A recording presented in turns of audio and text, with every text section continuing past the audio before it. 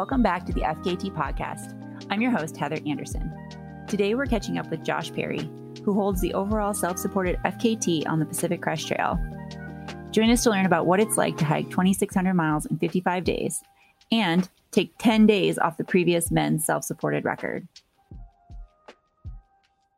So Josh, the PCT self-supported record was not your first FKT. You have FKTs on the Arizona Trail and the Long Trail. But I'm kind of curious what drew you to such a huge FKT after primarily doing shorter records.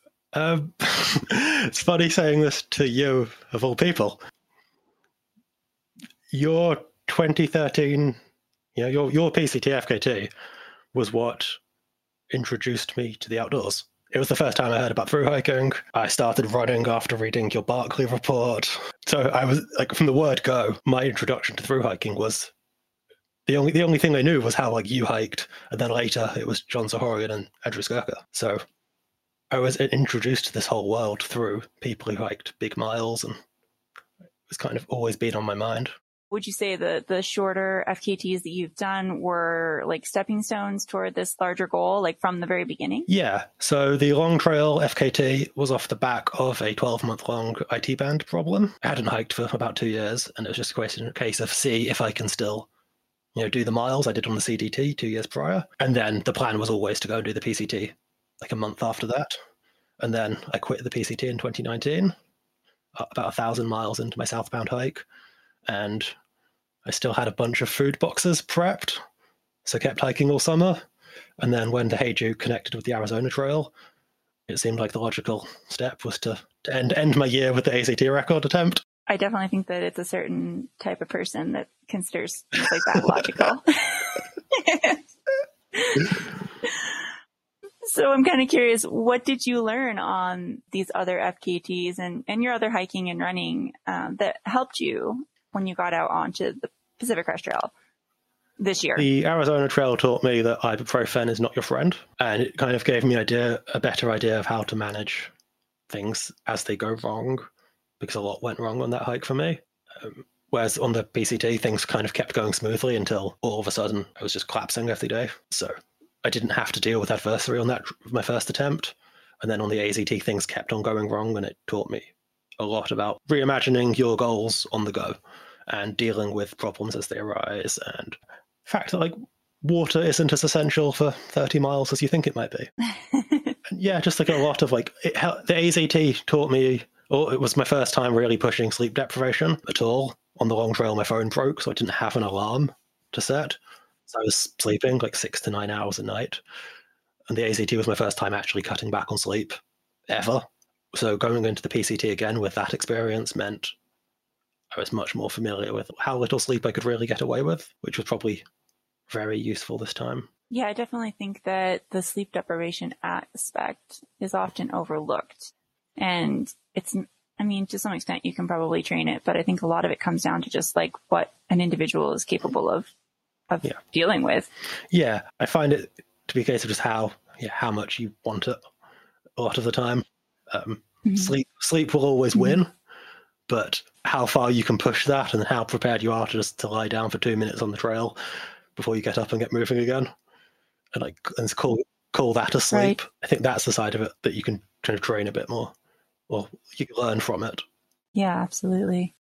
Maybe you've kind of touched on this a little bit, but I'm kind of curious, obviously you had done 1,000 miles of the PCT prior as like an FKT type attempt. So was there anything that surprised you this time around, either physically or mentally, about like doing a full 2,600 miles at like an FKT all out sort of engagement level? Oh, there was loads.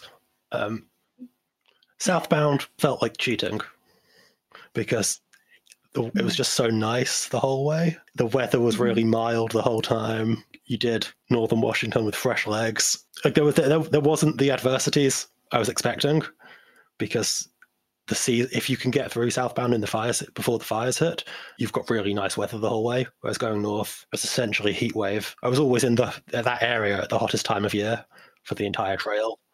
Mm-hmm. And then just the level of fatigue, of like cumulative fatigue that builds up was really quite shocking. Like, even compared to the Arizona Trail, it was a whole different ball game. And I felt like for the last few hundred miles, my mind was like just removed from my body. I was completely out of it. But also, my body started recovering from injury. I remember Stringbean telling me, like, I was complaining to him in a message about my foot hurting, and he's like, yeah, that's just going to be with you to the end. But about 500 miles later, it had actually started to kind of heal. And I was really amazed that even doing, close to 50 miles a day, the body still managed to heal given a long enough opportunity. That's something I observed too, and I found it very fascinating. I mean, to a certain extent, at a certain point, I knew I was approaching where my body no longer had the capacity to heal certain things. But I was very amazed at, by demanding your body go on, it would. I remember I pulled my hamstring when I was doing my PCT record, and I was like, this could end my hike, and it healed in like a week, and it's just like, because I was just like, we're still going to hike 50s until you stop hurting or till I can't, and it's interesting to hear you talk about how you experience something similar, because it goes against all conventional wisdom, of rest, when you're injured. I felt like I'd made smart decisions regarding how to push through injuries, but I think that was just what I was telling myself at the time, whereas in the reality, my body was going to heal either way. So I stopped using poles. So I got a foot pain in my right foot and couldn't load my right forefoot, and I couldn't load my left Achilles tendon for about 300 miles. So I was walking with a double limp, but putting poles away forced me to walk more naturally, and not taking ibuprofen stopped me from being able to push through the pain until eventually those things actually just weren't bothering me quite as much. And I managed to be able to bend my foot again, which was, felt very remarkable at the time. Yeah, no, I think it is very remarkable. And I think it is something that is interesting and unique. And I'm not sure, I mean, there's very few people that can have this discussion about going at an FKT pace self-supported for this long. I've had discussions like this with Scott and now you. And I mean, Stringbean wasn't self-supported, but we could have some similar discussions there. So it's just very interesting, because I feel like there are these interesting questions about how the body responds to this kind of demand. And there's not very many people who can talk about it at an intimate level, so it is interesting. And so speaking of, which Scott and my record, and I feel like I probably should have said this right off the bat, but it's so incredible here that you set this time. I mean, you hiked the whole PCT in 55 days. I mean, you essentially took 10 full days off of the previous men's record that Scott set. And so you demolished a 13-year-old record. And you also took 5 days off of my 9-year-old overall record. So I know you didn't meet the time goals you intended initially, but I'm kind of curious about the mindset of, first, why and how you chose the audacious goal you had and what it was for our audience. And then also what the evolution of mindset was throughout. You obviously knew you were going to beat Scott's record, and you were obviously going to beat my record, but were you upset with how things turned out, or were you happy with how things went while you were on the trail? So yes, I wanted to break the overall record.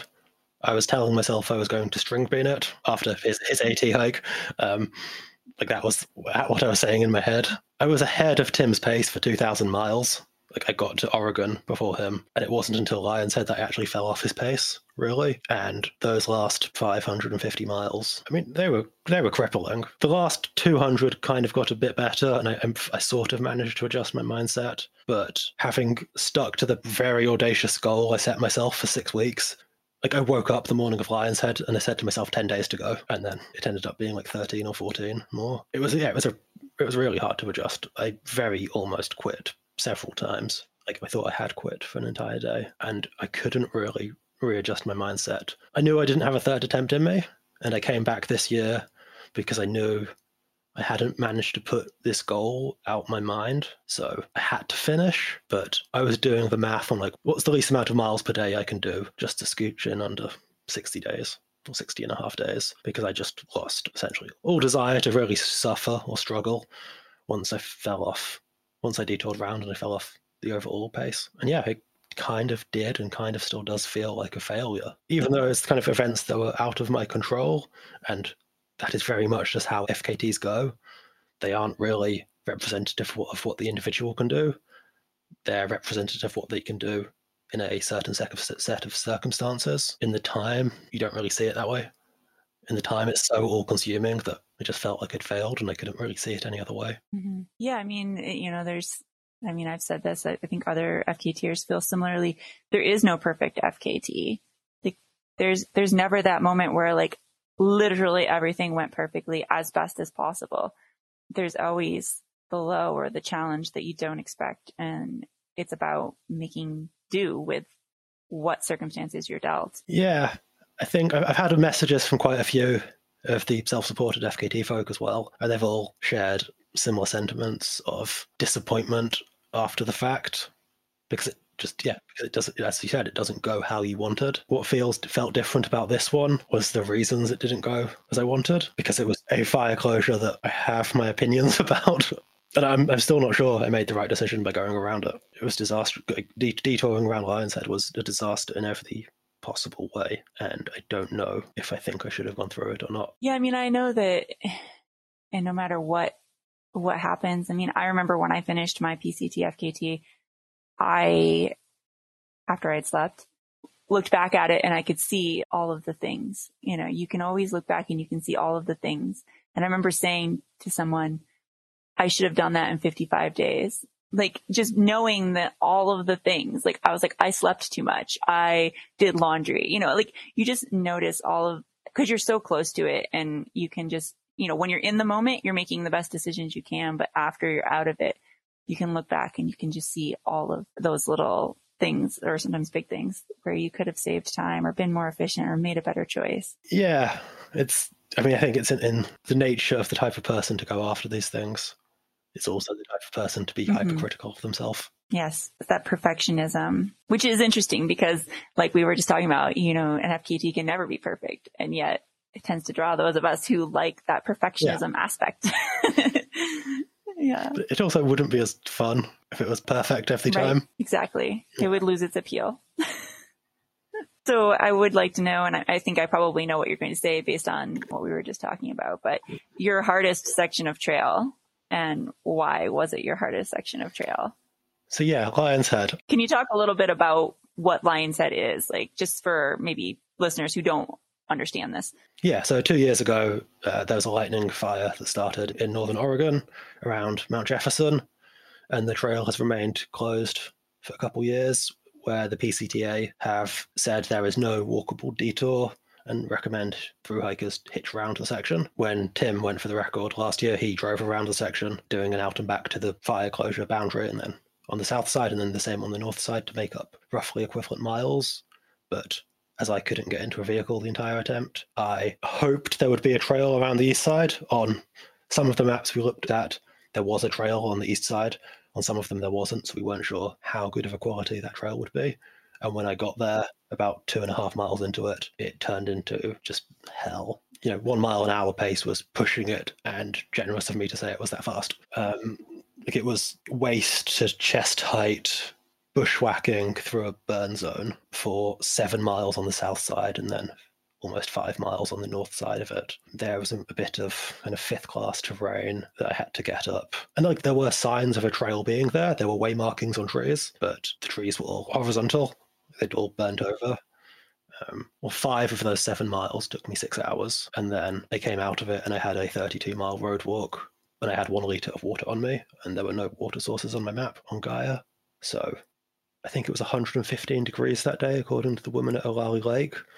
And I got a horrific sunstroke, and I got very ill from that. And I quit halfway through that road walk, and then bushwhacked the second 5 miles in a further 5 hours the next day. And I got to Olali Lakes thinking I'd quit, and I messaged my friend telling her I was done. But there was a 1 mile of trail from the end of the bushwhack to the store at Olali Lake, and I put my headphones back in for that because there's nothing to rip them out because I was back on trail. And I checked my phone again at the store, and it said I'd done that mile in 19 minutes. And I was like, even though it was on a road, like, I knew if I could still move like that, no matter how much pain I was in or no matter how much, I just didn't want to be there anymore. I had 600 miles to go and I could suffer through it regardless. But yeah, that was by far and away the hardest stretch of trail. Yeah, I mean, at that point, like, there's literally nothing that could be worse than that. in those last 600 miles. You've already done that.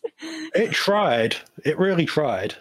The next day, I went to bed having just puked, pooped, and peed all over myself. I got just deathly ill. I did an 11-mile day the next day. Like, I set up camp at 11 a.m. because I just died, and everything I ate made me puke or poop it out again. And then I got to Timberline, ate as much as I could, continued evacuating all of it. And then I got stung by a wasp and went into anaphylaxis just north of Cascade Locks.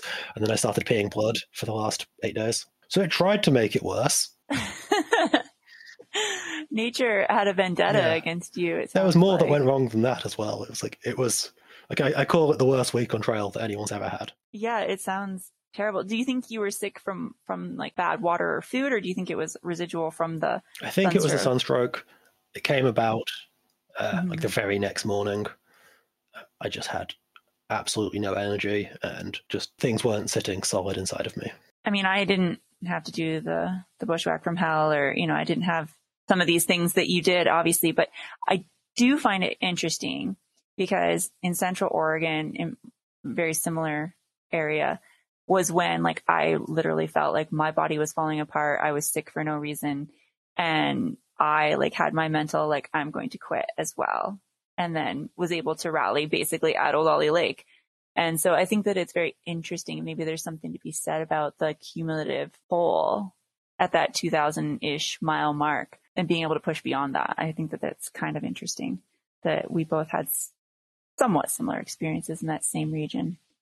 I don't think you can go through something like this without quitting at some point. Right. It's just true. That it's so long and your body is going to be broken down so much. Like, you can't.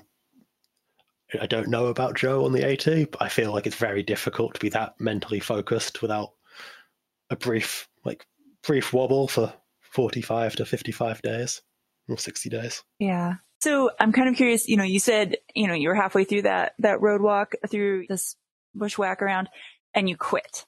So what does quitting mean? Do you just mean in your head you quit, or did you like stop and set up camp? Like, describe what you mean by when you say you quit. I set up camp 7:30, 8 p.m. that day, several hours earlier than usual. I quit a few hours before that, really. I was like, moving 1 mile an hour on an undulating dirt road. I had 3 naps between saying I'd quit and actually setting up camp. It was just, my head wasn't in it anymore. I messaged some people saying, like, I'm done, it's over. And I was looking for how I get out of here. Like, I didn't see a car for the duration of that road walk. It's all in the middle of nowhere, but I was fully prepared to hitch. Like, if a car came by, I would have hitched with it. And my head just... So it's like, in a way, you owe your success to the fact that there was no one driving down that road while you were on it. So there was one car, but I don't like to tell that story. Okay. He was drunk and stopped it, skidded the car in front of me, asked me what I was doing, and then starts leaning on his gun on the hood as I respond. And even in that state, I wasn't getting into a car with a drunk man who was pointing a gun at me. Yeah, that's a good call. So kind of moving away from kind of that, like the low points here, I'm kind of curious about what your training strategy for something like this was like. You know, what did you do prior to getting on the PCT to train specifically for this attempt? So I didn't train a lot in the year prior. I just kind of ran for fun. I was living in the Scottish Highlands and I had a rough year last year and decided, like, I just don't want to train anymore. So I just ran when I wanted to run, which happened to be quite frequently. But because I lived in the mountains, I think you were at the place I'd been living the day I finished. Or at least you were up Ben Nevis, which I was living at the foot of. All of the Scottish Highlands was essentially my playground. So every time I went running, it involved a 3,000-foot, 2-mile climb. So thankfully, like, not training still meant doing a lot of vert and staying in reasonably good shape. And then I did a big circumnavigation of Death Valley at the end of April, start of May with John Z. That was my first time camping since the Arizona Trail, 2 and a bit years prior. And that was kind of the most training I did. And then once I realized I was still in shape from that, I did a couple of 50-mile days on the PCT just to check my body was still up for it. But like in 2019, there was a very structured training plan. I think for about 5 months, I did 25 hours of training a week, having just read Uphill Athlete and all of their stuff, and like going very deep down the training rabbit hole. This time it was very, very unfocused.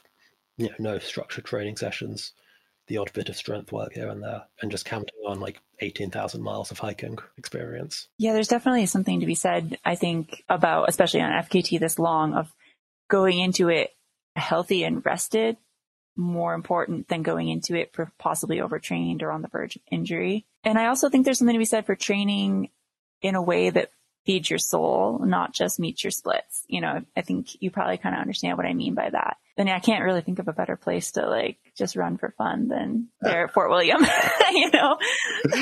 Yeah, it was a good place to be living. Yeah. I mean, a few trails would have been nice here and there. I think every hill I could get up involved a VK. It was all less than 3 miles with more than 3,000 foot of climbing if I wanted to go up a hill. So occasionally doing something flatter would have been nice, but the road I lived on didn't have flat options. So yeah, I mean, the flattest thing around there, I think, is the West Highland Way, and you still are going way up if you're going out of there. But yeah, I remember I camped before I did Ben Nevis there, and I don't know, right before, the evening, a herd of runners went right by me. I was like, I could hear all these voices, and I was like, what is going on? I like look out my tent, and there's just all these people running by, and I was just like, okay, I guess there's a lot of running in these parts, Yeah, especially over summer. Because I lived at the youth hostel where the Ramsey Round starts, and over summer last year there were about 70 successful Ramsey rounds and probably 150 attempts. So it seemed like every night there were people leaving to run up the Ben or coming down from the Ben to touch the side and collapse. Yeah, there's a lot of it. Did you do a Ramsey round while you were there? Or I did a Tranter's. I did a Ramsey in 2019 when I was training for this. I did a winter bob, and then I did a solo Ramsey, and then I trained for 3 weeks. I say trained. I did 3 weeks of like focused hill work before trying a solo winter Ramsey round a couple of weeks after John Kelly tried it. But it was in full winter conditions, and when I was crossing the Glen Nevis River, I fell in. It was just raging, and I couldn't cross it. And then when I got soaked, I was like, I didn't want to then go up the hills east of Lochiel, so I just ran back home. Wow, yeah, I backpacked the Tranter basically this summer, and I cannot even fathom being up there in the winter, like when there's ice, like coming off of the back of Ben Nevis in ice and doing that transition slope to get over to the Great Quarries. Like I can't even fathom doing these things if there's snow or ice. Oh my God. So I did the Great Quarries a week prior to my attempt, and the descent off Carnmore Jerrig up Annock Beg and Annock Moor was like actually terrifying, because I had running shoes on. Even with crampons, you don't have a stiff enough platform to front point. And then I had to like knock a cornice down. So I tied myself to a rock and just knocked it down with my ice axe to be like, well, at least that won't be there when I attempt it for real. And it was intense. It felt scary. It's way out of my comfort zone. Yeah. I've done some winter stuff, but like in general, I just stay out of the mountains in the winter for those reasons. I don't do well in the cold anyway, so that's the limitation for me. But yeah, I mean, I don't either usually. I have quite severe Raynaud's disease. Yeah, you know it then. So I usually travel with about 5 packs of hand warmers in the winter and far too many layers. Like people are always looking at my gear list and like, why do you have 4 pairs of gloves? I was like, because if one gets wet, I need a dry one. Yeah. This probably doesn't apply to you, but it applies to me. Well, I'm sure we could talk for a long time about Scotland, but that would probably bore everybody who hasn't been there. So tell me a little bit about like the permitting process for the PCT. Like, I think I heard that they no longer issue permits for people who start after June 1st. Like, did you have to like permit as you went along, or were you able to get like the full like PCTA permit? I'm just kind of curious. Yeah. So I had a PCTA permit. It just didn't start the day I started. I got one for the last day of May, but when they told me they stopped issuing ones for June, realistically, it's not possible to self-permit on a FKT anymore, because you have to go into Lone Pine, to Inyo National Forest Ranger Station to get the Kennedy Meadows to Sonora Pass permit, and then you'd have to get a car. You'd have to get in a car to go there to get that. So yeah, I just started on a different day to my permit. Yeah, I mean, I have no idea, but it's just very strange to me that they don't issue. I mean, you used to be able to get a permit. I'm old. I've done the PCT from way back when. And you used to be able to get a permit to start any day you wanted to. So I was really surprised. I think it was Whit who told me that they no So longer this is gave the out first. permits This is the for first June year of that. starts. So I had. Okay. Yeah, because I remember he asked me about it, and I was like, I don't know. I think you can get a permit. So I had one for a northbound attempt in 19, but I hadn't recovered from the long trail in time. And I know Tim had a northbound permit as well. So this was the first year you couldn't get one in June anymore. But there were also a lot of June starters, which really surprised me. But yeah, I passed about 14 people who started in June, all hiking together in around Big Bear. So I assume a lot of people are doing the same thing I did, because self-permitting seems, I don't think many people are self-permitting anymore. Right. Well, I mean, it's a huge hassle. I mean, whether you're attempting an FKT or not, it's a huge hassle. I mean, that's one of the benefits of being able to get the PCTA permit. It's not as bad as people think, because the only section before Kennedy Meadows, you only need permits to camp in the areas. So if you can hike through them, it's fine. And then if you go to Inyo Ranger Station, you can get your Sierra permit, and then the PCTA permit is non-quota from Sonora Pass to the end, so you can just get one of those to cover the rest of it. So it's only really that one permit you need, but it's not realistic to get that on an FKT attempt. Yeah. So I'm kind of curious to shift gears a little bit here. And I've talked a lot about the hike itself and all of that, but I kind of want to know what your re-entry process has been like, if you're comfortable talking about it. Awful. I'm still trying to convince myself 3 months later it's just post-hike depression. I've had a really hard time readjusting. Yeah, it's been very difficult to get my feelings on all of this together. It still does feel like a failure to some extent. I'm trying to view it more positively, but generally it's quite challenging, especially when everyone is so positive about it to you. Everyone always says, it's always about congratulations, it's amazing, you've done such an incredible thing. But when you feel yourself like like you've not done enough, or it wasn't a success, then there's just that constant contrast between what people are telling you and how you actually feel. And it can be difficult to handle or to deal with. I tried the Colorado Trail FKT about a month later. I think it was 3 weeks after I got back from Harts Pass I started, because I was so fed up of thinking about the PCT, and that went disastrously, as you might expect. But yeah, the whole post-hike thing has not been good for me. Yeah, I mean, it's, again, the similarity in our trajectories is fascinating to me. You know, it's like I struggled a lot. Similar, that juxtaposition between how I felt and what external feedback I was getting was really hard for me as well. I didn't necessarily struggle with the failure feeling, like kind of like where you feel that, but I definitely went wholesale into imposter syndrome, where I just felt like it was a fluke. Like there was no way I could have possibly done it. I mean, that was my first FKT, you know, and I just like had, you know, and it was just like constantly like almost like the more people congratulated me, the more I felt like negative and like a fake, and began to like, you know, and obviously I went out and I tried to solve it by doing the JMT FKT, and it went terribly. So it's similar to your Colorado Trail. And eventually just got to a point where I was like, I couldn't even talk about the PCT. Yeah. So that's very interesting to hear you kind of echo some similar issues with processing and reentry. I mean, I declined the interview. I did my outside interview, and then everything after that for about 2 months, I just didn't do, because I didn't want to talk about it at all. But I had a lot of imposter syndrome on the hike itself. I felt, you know, having done the AZT as fast as I did, and having a time on the AZT, it wasn't so much against feeling an imposter compared to yourself as Joe Stringbean and Joey Camps and Carl Sabe, who are these people who's, you know, I was that like nerdy kid on White Blaze following along with all these FKTs when I was 18, because that was my introduction to this. And I had Joey Camps' splits on the PCT, and every day I'd see myself getting a bit further ahead than him, and knowing I was ahead of Stringbean's time for so long as well. It felt like it was imposter syndrome at its finest. Like I had no rational explanation for why I was able to do it, because by all accounts, these people who I think are better than me, I was keeping up with or ahead of. Yeah, it's definitely, the mental side of FKTs is highly underrated, I believe, and the mental aspect of what happens after you set the FKT as well. So maybe we can wrap this up with what was your biggest takeaway from this experience? It was, I think that big audacious goals don't solve your problems. A lot of people have the mentality that through hiking can like solve their problems. And I think after a couple hikes, you generally realize it's not going to, except I had those couple hikes, realized it wouldn't, and then did FKTs. I was like, well, maybe these will solve them. Maybe if I make it harder, that'll fix everything. And it doesn't. But I was surprised how much fun I actually had doing it. I might not be able to find that now, but I can remember at the time I really did enjoy it.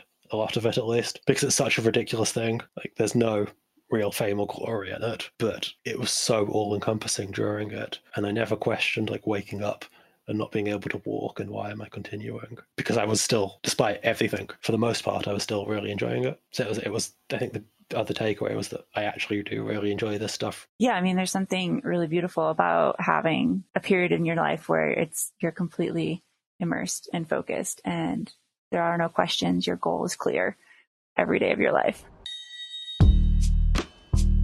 Well, thank you so much for making time to come on here and share with us. And we really appreciate the opportunity to be able to chat with you. Yeah, it's been fun. Thank you. Thanks again, Josh, for coming on the show. You can check out his FKTs on the website, fastestknowntime.com, and follow him on Instagram, _Joshua Perry. Thanks for tuning in. Until next time, this is Heather on the FKT Podcast.